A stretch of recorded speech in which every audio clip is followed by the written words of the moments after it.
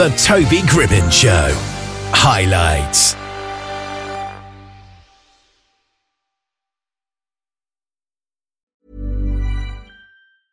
Ryan Reynolds here from Mint Mobile. With the price of just about everything going up during inflation, we thought we'd bring our prices down. So to help us, we brought in a reverse auctioneer, which is apparently a thing.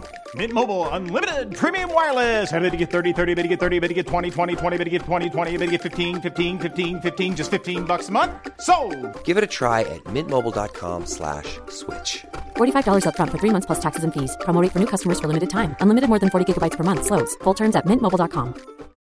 Millions of people have lost weight with personalized plans from Noom. Like Evan, who can't stand salads and still lost 50 pounds. Salads generally for most people are the easy button, right? For me, that wasn't an option. I never really was a salad guy. That's just not who I am. But Noom worked for me.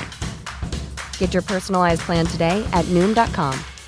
Real Noom user compensated to provide their story. In 4 weeks, the typical Noom user can expect to lose 1 to 2 pounds per week. Individual results may vary. Aaron Phipps is a gold medal winning Paralympic champion from the Tokyo 2020 Games. He has scaled Kilimanjaro on his hands and knees for charity and has been voted in the top 100 most influential people in the UK with a disability. And he's on the line with us here just now. How are you today? I'm good, thank you, Toby. How are you doing? I'm doing great, thank you. So how did your journey into wheelchair rugby actually start? It started through wheelchair racing. I'd done a couple of 10k races. That led me into doing the London Marathon, at which point someone said, you should go and try this sport. I went along to give it a go. Got smashed out of a wheelchair, which had never happened to me before.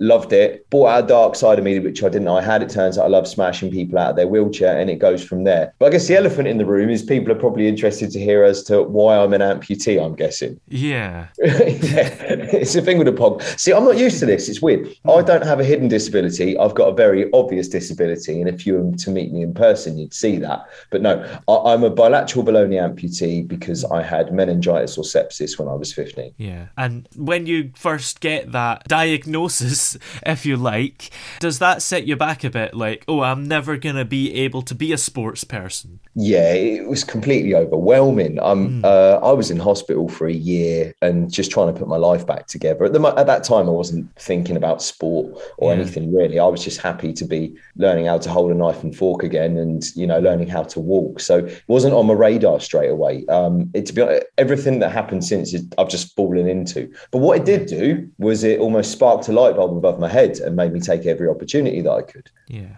And of course, wheelchair rugby, that was originally called murder ball, right?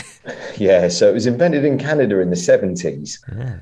There was 4 quadriplegics who were too disabled to play wheelchair basketball. They didn't have a sport. So they came up with this sport where you could use a volleyball, pass it any which way, but you could crash into each other. They called it murder ball. They then struggled to get corporate sponsorship for a sport named murder ball, and they couldn't enter it into the Paralympics called murder ball. So they changed the name to wheelchair rugby. Yeah.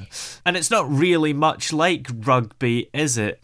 No, not at all. No. We play on a basketball court, 4 players on each team. We play with a volleyball. But do you know what I love about it? We've kind of got that rugby mentality. We all have respect for the ref, and we've got that ethos where we all just support each other. At the Paralympics, we beat Japan in the semi-final at home games, and they were even coming into our changing rooms and congratulating us, Yeah. And that's I really love that part of the game. Yeah. The first Paralympics you competed in was 2012, wasn't it? What was it like competing in the Paralympics in your own country? Oh, it was amazing. It was like we were movie stars for a few weeks. Yeah. It was unreal. It was the hype around it, the way that it just built up and up and up. And we just did it so well, didn't we? Yeah. Everyone still remembers those games. People I speak to now, I went when I was a kid, or my parents took me, or parents took their kids.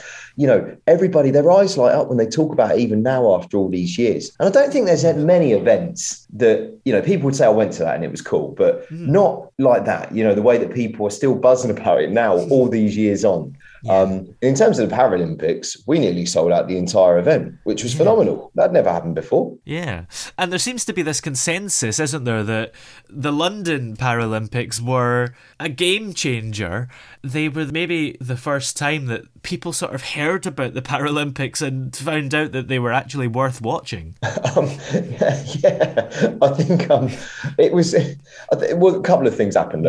We invented it. It was invented in Aylesbury at Stoke Mandeville. So we invented it. So they like the Olympic torch, over in Athens, but the Paralympic torch is lit in Aylesbury, and I really like that about it. So I think we get it in that sense. But we nearly sold out the whole event, and Channel 4 winning the rights, they put on those amazing adverts, which was just phenomenal. Yeah, absolutely. And what part of those Paralympics were you the proudest of? Probably the way that the country came together in that time. I mean, in terms of my sport, we came fifth, so let's not talk about that. But the way that the country came together. And I think we now live in one of the most inclusive countries in the entire world now because of that Games. Yeah. And, things like programs like The Last Leg, that wasn't a thing before London.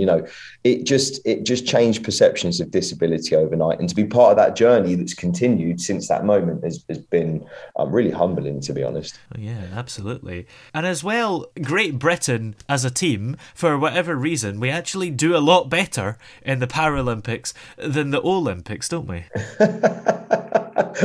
Well, both teams do really well. We're smashing it in the Olympics and the Paralympics. Yeah. But Paralympics GB, we are particularly good. Yeah. We are particularly good. I don't, I can't tell you why that is, but we're winning medals left, right, and centre. We're way up on the table. So it was brilliant. Yeah.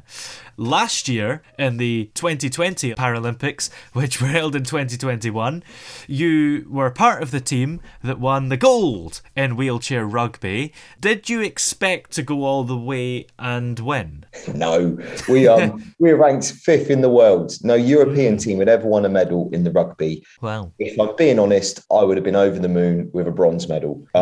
So to go all the way in the way that we did was like something out of a fairy tale. And it was a whole lot of hard work, planning, preparation, performance. Everything just came together at the right time for us. Yeah. And we just had that belief that we could do it. And everything that's spun off after that as well. It's just been the most amazing 6 months, to be honest. Yeah, absolutely. And how was preparing for it? Because I suppose you would have presumed it was going to actually happen in 2020. And then it didn't. Did that make things a lot harder? Yeah, it did. We, look, I will just make a point here. I'm only talking about sport. With the pandemic, for anyone who lost a loved one, etc., this is insignificant. But I'll tell you my story. So I just like to make that point before I say this. Of course. My entire lifestyle, my entire life was built around peaking at that Games in August. Everything I was doing, you got this performance focus where every decision you're making, is this going to make me better at playing wheelchair rugby? And you're kind of on a knife edge and you're building up towards this huge event. So when it got cancelled, I was really lost. I mean, you don't just cancel the biggest sporting event in the entire world. It doesn't happen. Yeah. It just happens every 4 years like clockwork. Yes, please. Life is full of what ifs. Some awesome, like what if AI could fold your laundry? And some, well, less awesome. Like what if you have unexpected medical costs? United Healthcare can help get you covered with Health Protector Guard fixed indemnity insurance plans. They supplement your primary plan to help you manage out-of-pocket costs. No deductibles, no enrollment periods, and especially no more what-ifs. Visit UH1.com to find the Health Protector Guard plan for you. This is Paige, the co-host of Giggly Squad, and I want to tell you about a company that I've been loving, Olive & June. Olive & June gives you everything that you need for a salon-quality manicure in one box. And if you break it down, it really comes out to $2 a manicure, which is absolutely insane. It's also so easy to get salon-worthy nails at home with Olive & June. The difference between how your nails used to look when you did them yourself and now with the Mani system is a complete game changer. The best thing about Olive & June, too, is it's a quick dry. Dries in about 1 minute, lasts for 5 days, and full coverage in up to 1 to 2 coats. Visit oliveandjune.com/perfectmani20 for 20% off your first system. That's oliveandjune.com/perfectmani20 for 20% off your first system. There's never been a faster or easier way to start your weight loss journey than with PlushCare. PlushCare accepts most insurance plans and gives you online access to board-certified physicians who can prescribe FDA-approved weight loss medications like Wegovy and Zepbound for those who qualify.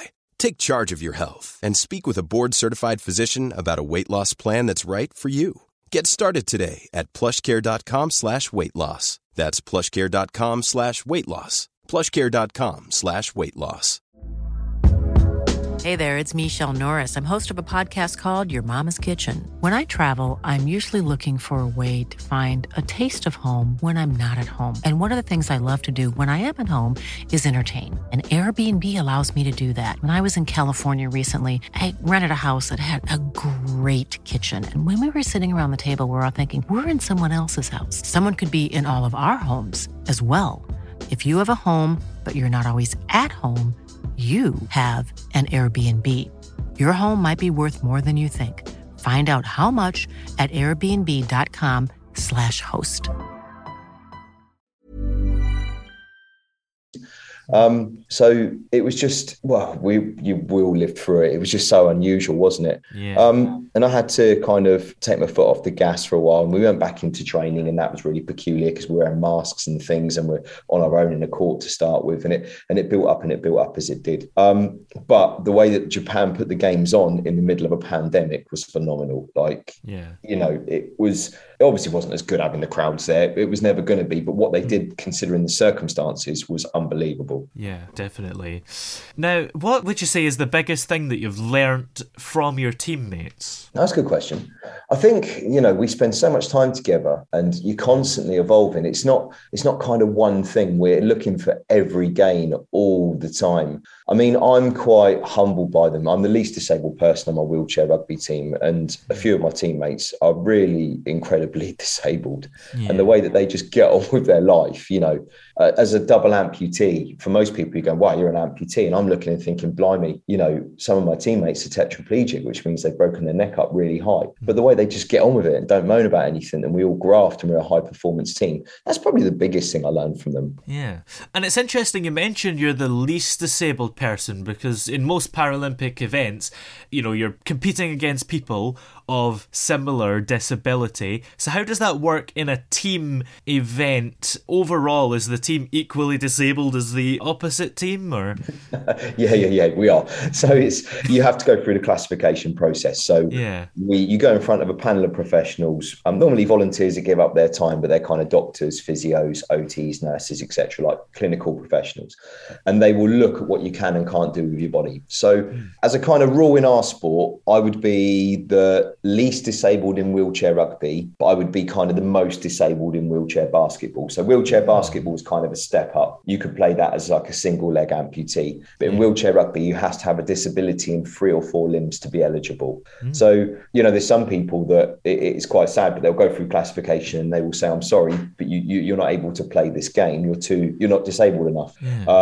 But there has to be a cut-off, you see, to make it consistent across the board. So yeah, each team has a set of players with different disabilities. You're all given a set of points. You carry more points if you're less disabled. You carry less points if you're more disabled. Yeah. So I wonder, is there somebody that really wants to play wheelchair rugby? Can you just advise them, don't cut off your limbs, because it's not really a good idea, is it? No, they can still play for fun. I mean, they wouldn't be able to play in the Paralympics. You know what? This is another lovely thing about our sport. So I see it now where you've got, you know, club teams, and there'll be a young person who'll come along to play with the squad, and their able-bodied brother or sister will jump in a chair and play with them and train with them, because you can. Once everyone gets in a wheelchair, it doesn't matter. It just becomes sport. Of course, they'd never be able to compete at the Paralympics, but why not? And I think that's the mindset of people now, and it hasn't always been like that, and that's brilliant. Yeah, absolutely. Now, another really cool thing you did was you climbed Mount Kilimanjaro on your hands and knees, literally.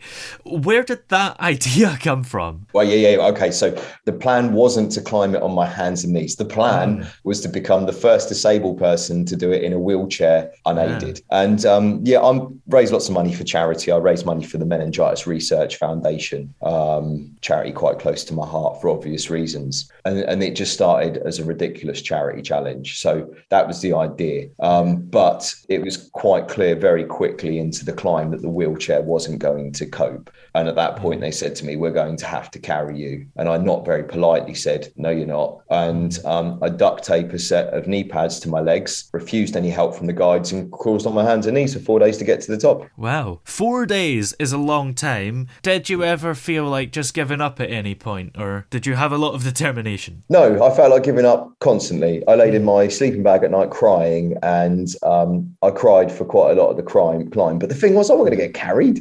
Like, I've been on national telly talking about this challenge. We had a film crew with us. And, you know, I've told you, I'm the least disabled person on my wheelchair rugby team. If I'd been carried up that mountain, I'd have never heard the end of it. I would have always been that guy that got carried up the mountain. They would have rinsed me forever. So there was no way I was going to get carried. I mean, I joke about it, but no, I'm stubborn, and I just couldn't let everybody down. So, and I didn't realise what I'd achieved. I just did it. It seemed normal. I was like, well, I'm not going to get carried. I'll just crawl.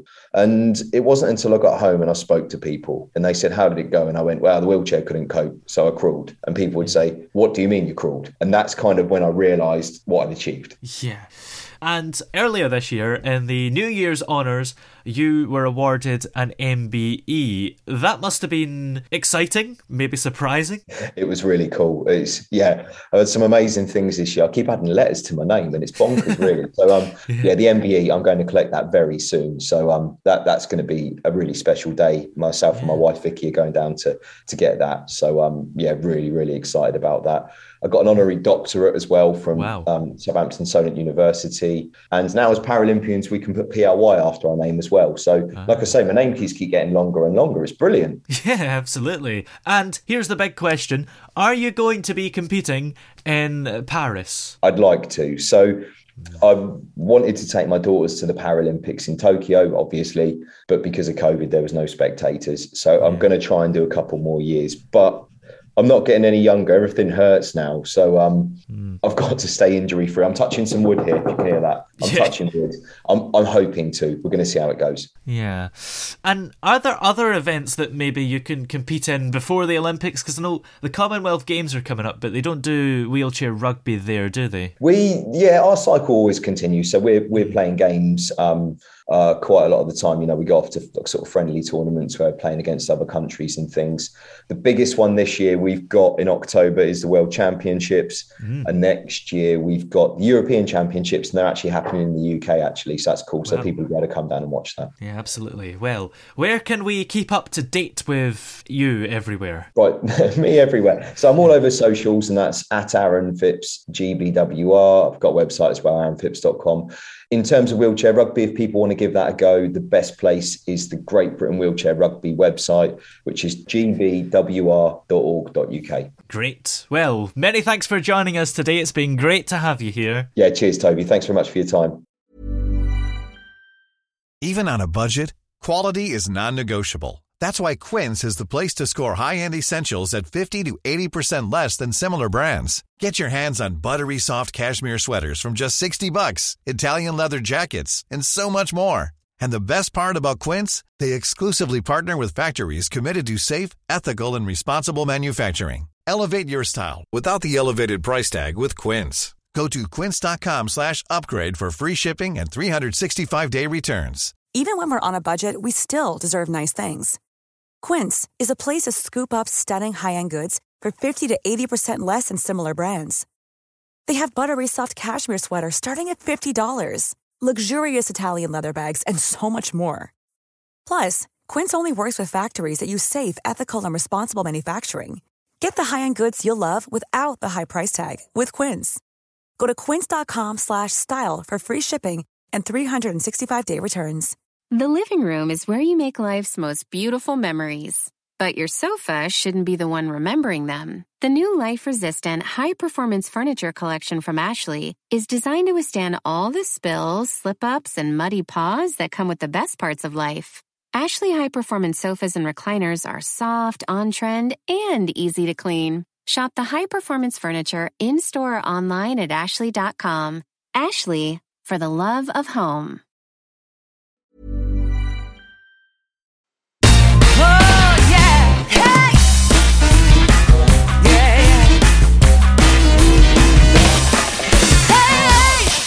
The throbbing pulse of sound. The Toby Gribbon Show.